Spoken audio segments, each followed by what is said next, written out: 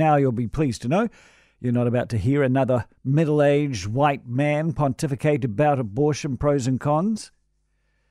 But I will talk about the effect of the ruling. Yeah, right through the weekend, as soon as the decision came down, I didn't think I was going to be talking about this ruling on the radio. I thought it was not my place, but things changed over the weekend.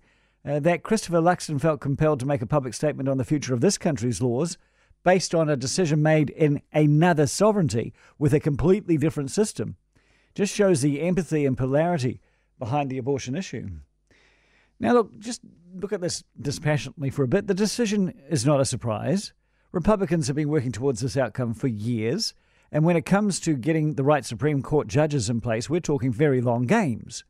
All politicians in America play these games. The Democrats play the game as well, which is why there was so much pressure on Ruth Bader Ginsburg to resign during Obama's tenure, but she didn't. And the fact that she passed away under Trump meant that he had the card to play in a game we could call Stack the Supreme Court.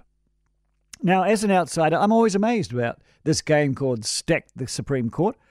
I'm amazed at the political influence in choosing the Supreme Court in the United States, because it flies against their four pillars of democracy and society. The American four pillars are the judiciary, the executive, the legislative, and the media. So the judges, the executive, that's the president's office, the legislative, that's the House of Representatives, Congress and Senate, and of course the media is the media. They all need to work properly, they all need to hold each other to account, but they all need to operate separately. But allowing the legislative and executive wings to have power in choosing the judiciary, that kind of all goes out the window, really, doesn't it? Reason I'm talking about it today is it resonated in the country because at the center of this issue is a state's power over an individual's body. And of course, we've been through this with vaccination mandates. So over the weekend, I hosted an unvaccinated friend of my son's at my place. We spent a lot of time together, and eventually the conversation turned to the issue, his motives and his concerns, and I have to say it was an emotional and compelling night. And obviously, I understood that he feels like a second-class citizen in this country for choosing not to vaccinate himself. And he asked me, of course, how can a government tell us we have to have something injected into our bodies? Which is the same thing that's happening in America. How can a government tell us what we can do with our bodies? And of course, it is a valid question. Now, when it comes to New Zealand and the vaccination mandates, and I'm on record on saying this right the way through, my way of reasoning the vax mandate at the time was it was a short-term measure to get the vax rates up.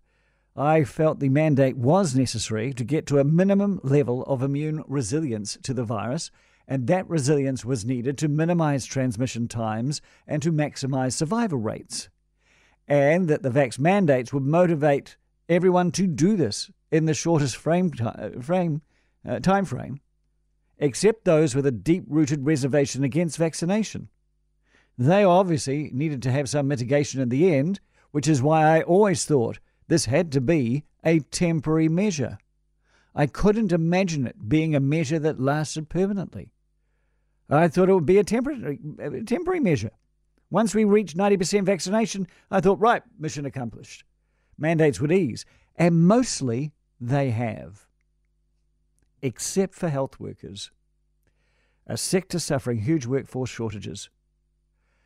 And over the course of this weekend, I found it hard to reconcile the fact that all New Zealanders can enter the country unvaccinated, but an unvaccinated New Zealand doctor from this country cannot work to help make other people healthy, even though they are healthy themselves. Why not? Some may argue it's the government's desire for control. I don't. I've never thought them to be that organised. I think it's yet another job that's fallen through the crack, and nobody knows who's supposed to deal with it, and somebody ought to deal with it, and they ought to deal with it today. Because, as we all know, lives and livelihoods were taken,